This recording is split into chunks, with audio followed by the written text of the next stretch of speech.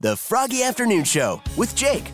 Hey, Jake. Here's your Froggy Afternoon Show recap for April 27th. A funny story and wacky but true today. A guy in Germany walked up to a bank teller holding a gun and demanded some money. The clerk thought quickly on her feet and told the man that he was at the wrong window and she couldn't give him any cash. The man stood there for a moment, a bit stunned, took 2 steps back and started shouting that he had a gun and wanted some money. But the rest of the bank staff just ignored him. Finally, he got frustrated, stormed out empty-handed, mumbling to himself. Chumley, what's the good news? I quit cigarettes. Congrats, man. That's a good thing. And I'm doing less spitting. It was like super, I must have had emphysema or whatever, that I was kicking out this sludge.